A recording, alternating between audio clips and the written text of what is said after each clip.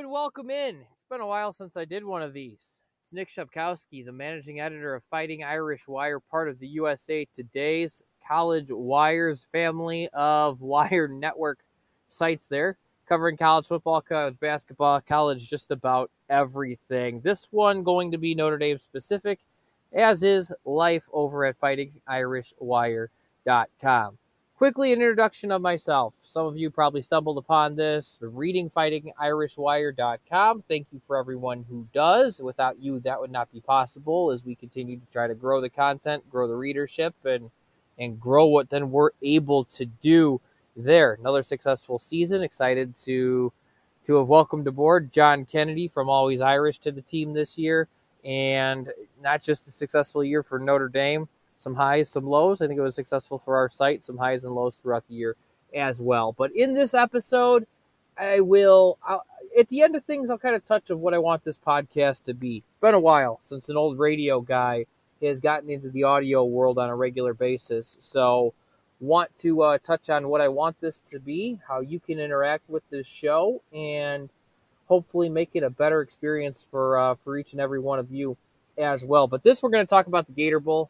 What an awesome game. Lots of things to get to, quarterback-wise, Tommy Rees-wise, future, lookout, somebody I want to give a game ball to for their efforts, and something from the broadcast that I found just downright embarrassingly bad by ESPN. Tons of that to get to in terms of this Notre Dame win, the Gator Bowl victory that caps a 9-4 season. And I want to start off with, we can argue, does it matter, does it not matter? Oh, what's the importance of a bowl game? What's the significance of a bowl game? Let me just start with this. You know, if you're a college football fan, it doesn't matter if you're a Notre Dame fan, if you're a fan of whoever, there are undoubtedly people in your life, hell, fellow college football fans that'll tell you, oh, bowls are dumb. There's too many bowl games. Bowl games are stupid. Well, that must suck for someone like that, to then not be able to objectively just enjoy a game like that was the Gator Bowl. Downright absurd at times, yes. I think when Tyler Buchner threw the second pick six, just about half of the Midwest that was watching and rooting for Notre Dame, I mean, I can't begin to imagine the words that were combined and described to describe that play and that play call specifically. The ridiculousness of all of it. Fake punts for touchdowns. You have 2 pick sixes for scores in that game. Leading into it, you had the ridiculous Sun Bowl between Pitt and UCLA that went down to the final play. You had a college football playoff that, congratulations, for the first time in the 9 runs that we've had, both semifinal games were incredibly entertaining. Sure, they were high scoring, incredibly entertaining games. TCU and Georgia for the national championship. So it's the first time we get that. But those people that look and say that bowl games, they can't enjoy them if they're not the college football playoff, it sucks to be you, because there is some damn entertaining. Listen, you're not going to see a portrait of the 2022 Gator Bowl, or is that technically the 2023 Gator Bowl? I never know how they do these things. You're not going to see a portrait of that hanging next to the Mona Lisa anytime soon. It wasn't the prettiest of sorts. I mean, Tyler Buchner threw 3 interceptions and he walked away as the game's MVP. At least based on the voters there. I have somebody else I'd give my game ball to for their efforts for Notre Dame that day. We'll get to that in a minute. But just my initial thoughts are, my God, sucks to be you. That's all I'll say about that part. But what does it mean for Notre Dame? What does it mean with takeaways? What does it mean in terms of what you take away with this Notre Dame team, some of the takeaways from the college football playoff? It's the second bowl game in a row we've seen Notre Dame come out and try to light up the scoreboard. And not to say they don't try to score points during the year, but play with tempo, not necessarily worry about ball control and slowing things down necessarily. That scoring, when's the last time, I don't know without looking it up, and looking it up could take a heck of a lot of time. When's the last time Notre Dame had 2 touchdowns in a game scored on the first play of a possession? You had that with the Logan Diggs long 75-yard touchdown reception just before halftime, and you had that on the Braden Lenzy touchdown that tied things up late in the third quarter. And that's I don't know, just off the top of my head, this is not a quick strike offense. It hasn't been for quite some time. And is that a sign of things to come, or is that just the South Carolina defense that was kind of beat up on? But that was one of my takeaways was, holy cow, I don't know the last time it happened once, let alone twice. What is Tyler Buchner is a question I think most Notre Dame fans now have. It seems like it's imminent that we're just waiting on the Sam Hartman news, transfer quarterback from Wake Forest, for that to become official and for him to be perceived as Notre Dame's starting quarterback going into 2023, which all signs point to that being the case here in a matter of days. I was trying to think of like what Tyler Buchner, what he reminds me of or who he reminds me of.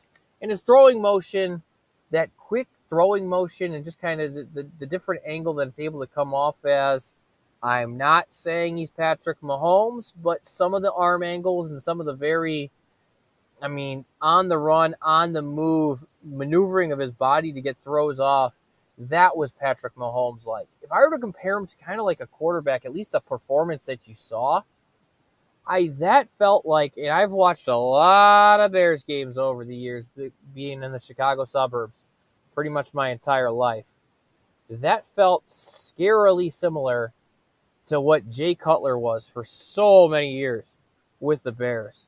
There's multiple times in that game where you look at Tyler Buchner, where he's throwing the ball at the feet of wide open targets on his own team, missing wide open throws. He was unaware of the safety moving over on that second pick six. It's hard to blame him too much for the deflected first interception that gets returned for a touchdown, but it still goes down as an interception return for a touchdown in the scorebook. But there were plenty of times where you're like, what in the hell was that? And that reminded me of the Jay Cutler part because you saw the incredible athleticism. You saw multiple times where where Buchner is under just immense pressure, about to get drilled and deliver strikes. You saw it on the Lenzy touchdown pass, that the hit that Buchner took within, a tenth of a second and letting go of that ball. For all the what the hells that were in there were some true absolute holy shits as well. Like there were some impressive plays in there as well by Buchner. So you take it as a whole, he gets voted the game's MVP in that one. And congratulations to Tyler Buchner. That's a heck of a performance for a kid that's been injured since the start of September. September 10th was that game against Marshall where he went out. Obviously, the rust was there early on, and he was able to shake it off, perform at a very high level. He walks away with the game MVP award. It's not who I would have given the game ball to had I had he's going to go work in the business world, and all the best to him in doing that. Was an up-and-down career for Lenzy. Feels like forever ago in 2019 when they ran the reverse against USC, and he takes off down the sideline, and you see 25 running away from people, and you can't help but have flashbacks to an old number 25 back in the day, a Rocket Ismail doing the same thing to plenty of teams. And you thought, wow, they can get this speed and they can get this guy figured out.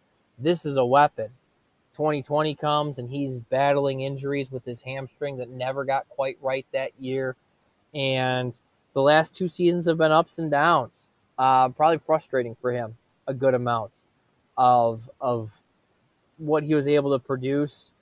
That's not all his fault by any means. There were a lot of times that it seemed like when you watch games this past year, Lenzy was able to work himself open. And his speed, and he was able to do what he was able to do, and he just wasn't able to get him the ball. Whether that's because Drew Pine was locked into Michael Mayer, understandably so in some cases, but not being able to go through a progression, or he just didn't have the arm strength to trust himself to push the ball downfield. Lenzy probably had for his final year of playing football was probably pretty frustrating in there for large chunks for him. And, if I had a game ball, Braden Lenzy would get that. Why? Oh, because he had the game-tying touchdown? No, not just because of that. You look at three of the very most important plays Notre Dame had in this win, and who was making those plays for them? Okay, go back to the touchdown. Notre Dame's down, was it 21-14 or 24-17? I forget what the heck the score was right before halftime. They're trailing by 7, though, or they're trailing by 10, rather. think it's 24-10 at this point. They're trailing. And you have about 6 minutes to go, 5 minutes to go before halftime. They get the ball at their own 25. It's like, okay, we'll cut into this score somehow. South Carolina had just kicked the field goal to go back up 14. And that's what it was. And you're looking and you're saying, all right, get into this lead, get into halftime down 7, thinking that's going to be a typical Notre Dame drive, come out, pounds, maybe short passing game. And instead, Buckner throws the ball into the right flat to Logan Diggs. And it was hard to see live, but when they showed the replay, who's the little guy out there knocking a defensive back on their can and really propelling Diggs for the big yardage initially that turns into a touchdown? It's Braden Lindsey. Braden Lindsey throws a hell of a block on that play that by the time the camera pans to it and gets him in the shot, the defender is already getting up from it because he had been knocked down so quickly. And the play is past the defender. He's accounted for. He's out of the picture in it in terms of being able to make a play on it. Braden Lindsey did that. Game-tying touchdown pass. I mean, Buckner delivered a hell of a ball, but that's a receiver going and making a play in Lindsey there. And then go to the fake punt that extends the drive on the possession that Notre Dame finally takes their first lead of the game in this one. And they go up by a touchdown. Who was it on the fake punt that executes that? Braden Lindsey. That's able to get first down yardage. Notre Dame extends that drive. They score the touchdown. They go up by a score in it. And I just wanted to say that, I mean, that's a hell of a way to go for a guy that's had some ups, downs throughout, not just this year, but his time at Notre Dame. And all the power to him. I mean, congratulations to him. He's going off to work in the real world now. Good luck to you, kid. Like, you went out on an incredibly high note. Went out and they answered the call. They answered the bell. And they looked a heck of a lot better as this game went on. After the struggles, after the slow start. I think that Al Golden, I've got questions. The red zone defense this year was a disaster. You weren't doing the bend and not break type thing all that often. Teams were making you bend, and more often than not, you were breaking when you got deep. I need more out of the red zone defense in next year. I really do. Just it's one of those of, teams are going to get yards in modern college football. But if you saw the college football playoff games this past weekend, that's the case. The game has changed. It's not that defense don't win championships. You need to stop somebody along the way too, but you have to be able to be built in order to win shootouts if you're going to win at the highest of levels. And you got to be able to come up with stops. Teams are going to gain yards, keep them out of the end zone. Notre Dame didn't do that enough this year. But after a very strugglesome first 20 or so minutes in this game, defense really answered the bell. One thing I thought was absolutely ridiculous, and I went back and watched it to make sure it actually happened before I got on here and complained again, because I put it on Twitter during the game. I was like, did this just happen? And they didn't acknowledge it. And then 10 minutes later, they still hadn't acknowledged it. And then by the end of the game, they hadn't acknowledged it still. The key third down that South Carolina is driving, and they're trying to retake the lead after Lindsey, I believe, had tied it. They convert the 3rd and 2 on the tight end shovel pass. And freshman sensation Benjamin Morrison, who had the interception, his 6th of the year earlier in the contest, he makes the tackle, and they go to commercial break because he remains down. You never got an answer on ESPN that, hey, that's a freshman All-American, or an all-freshman All-American, or whatever the hell, however you describe it. Whatever it is, it's a Notre Dame defensive back that's a true freshman that had 6 interceptions on the year up to that point that went out of the game. What happened, which isn't all that surprising, right after he went out of the game, you saw South Carolina start to be able to move the ball again through the air with regularity. You saw them take off in that department. It wasn't a coincidence that that's when Benjamin Morrison went out. Now Morrison seems like he's good. It's not any lingering thing. He's not going to be out for some extended amount of time. It's not going to cut into his offseason. It sure as heck doesn't appear. But I thought that was utterly ridiculous that you have one of the absolute biggest playmakers and biggest key players on Notre Dame's defense that was playing a hell of a game. He goes out with injury in the 3rd quarter after making a tackle, and it doesn't even get mentioned that, oh yeah, that was That was Benjamin Morrison that went out for Notre Dame. No, that wasn't even. It was just you got to love the tight end on a shovel pass and the excitement of that. And I mean, my God, the SEC love that ESPN gives during their broadcasts. Get a towel to clean up after yourselves. My goodness, should be almost embarrassed in a way. But shout out to Benjamin Morrison for what was a phenomenal freshman year.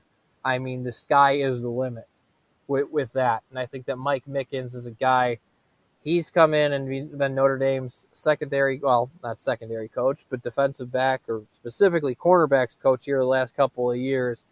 And you've seen the talent in that room rise and continue to rise and improve. And guess what? There's more cavalry coming. Like you're seeing Notre Dame, who's been traditionally really good defensively up front here the last while, control the lines of scrimmage. Wasn't as much the case this year. Can they turn it around next year? But you're seeing those skill guys in the back half really start to grow. And all it does is make you that much more excited for the start of next year. So much to do, so much to happen before that, though. Seems like we're just a matter of maybe days or hours until Notre Dame lands a new quarterback in Sam Hartman. We'll talk about that at length when it does occur. But I wanted to get just a couple of moments here to share with you some ideas, some thoughts I have for this going forward. If you follow my work, there's probably two chances you ever came across my work. Most recently here, the last few years, I've been working as a managing editor at FightingIrishWire.com. That's where I spent last few years since 2019, October 2019. I took over that site. Have been thrilled with the work that my teammates have done there. Mike Chen, Jeff Fair, and Jeffrey Clark have been with me for quite some time there. You'll probably hear from them at times, at points during this, as well as John Kennedy, as Always Irish, the magical voice of Always Irish Incorporated, has joined us this year. He made his rookie debut. He was almost he was essentially our Brandon Morrison, because he was a star freshman for us, made instant contributions. But no, what I'm looking forward to do with this is, I know there's a bunch of outlets out there. There's a lot of Notre Dame podcasts. There's a lot that break down X's and O's extremely well. There's a lot that do the strong voice your opinions and I'm going to be ticked off type of thing. And that's fine. That's all fine and dandy. I just want to be honest. I want to be, when I'm damn excited about something, I want to share that with you. When I have questions about something and maybe don't have answers, I want to share my questions with you and thoughts on that. When I feel like taking a trip down memory lane because it's the middle of June and I'm looking for some content for the site and it happens to be a former Notre Dame star's birthday, I'd love to reach out to them, talk to them, and throw down a little bit of memory lane, those type of things as well. So if you guys have ideas, interests in what might be fun, might be creative ideas, always down to hear them. Make sure you follow me on Twitter. If you do that, that's the best way to get a hold of me, at Nick Shepkowski. I'm just looking forward to this, though. It's been a long time since I've been doing anything with any regularity in terms of audio, and it's time. It's time to do it. After spending almost 15 years in radio in Chicago, getting out of it a little bit, it's time to get back to doing some audio stuff. So I'll be sharing my thoughts on here through however long we can make this thing last, and you'll be hearing various different voices on it as well. Thank you for listening to this first episode, though. It is Fighting Irish Wired. The website's FightingIrishWire.com. We'll be checking out Sam Hartman, hopefully here in the couple next days or hours that it might be that we break him down, and so much more. Everything Notre Dame football-wise, and the women's basketball team. They're back and seemingly as strong as ever, so we'll probably give them some love throughout the winter as well, because the basketball team, the men's one, sure as heck can't say the same for that right now. But thanks for listening. Thanks for checking this out.